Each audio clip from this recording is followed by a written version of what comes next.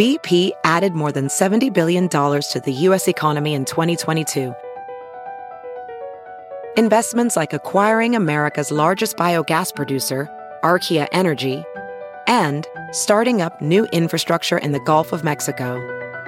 It's and, not or.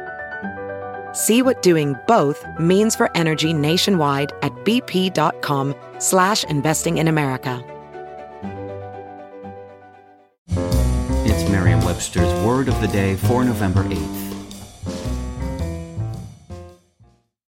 Today's word is palmary, also pronounced palmary, and spelled P-A-L-M-A-R-Y.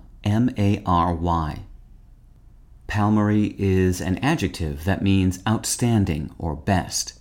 Here's the word used in a sentence from Contemporary Moral Philosophy, a book written in 1967 by G.J. Warnock.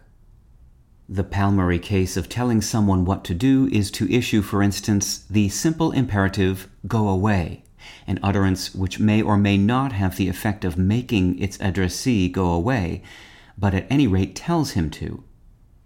It was the ancient Romans who first used the word Palmarius to describe someone or something extraordinary. Palmarius literally translates as deserving the palm. But what does that mean exactly? Was it inspired by palms of hands coming together in applause? That would be a good guess, but the direct inspiration for Palmarius was the palm leaf given to a victor in a sports competition. That other palm, the one on the hand, is loosely related. The Romans thought the palm tree's leaves resembled an outstretched palm of the hand.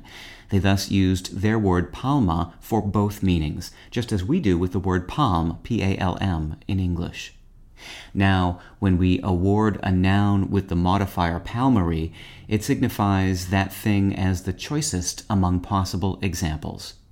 With your word of the day, I'm Peter Sokolowski. Visit Merriam-Webster.com today for definitions, wordplay, and trending word lookups.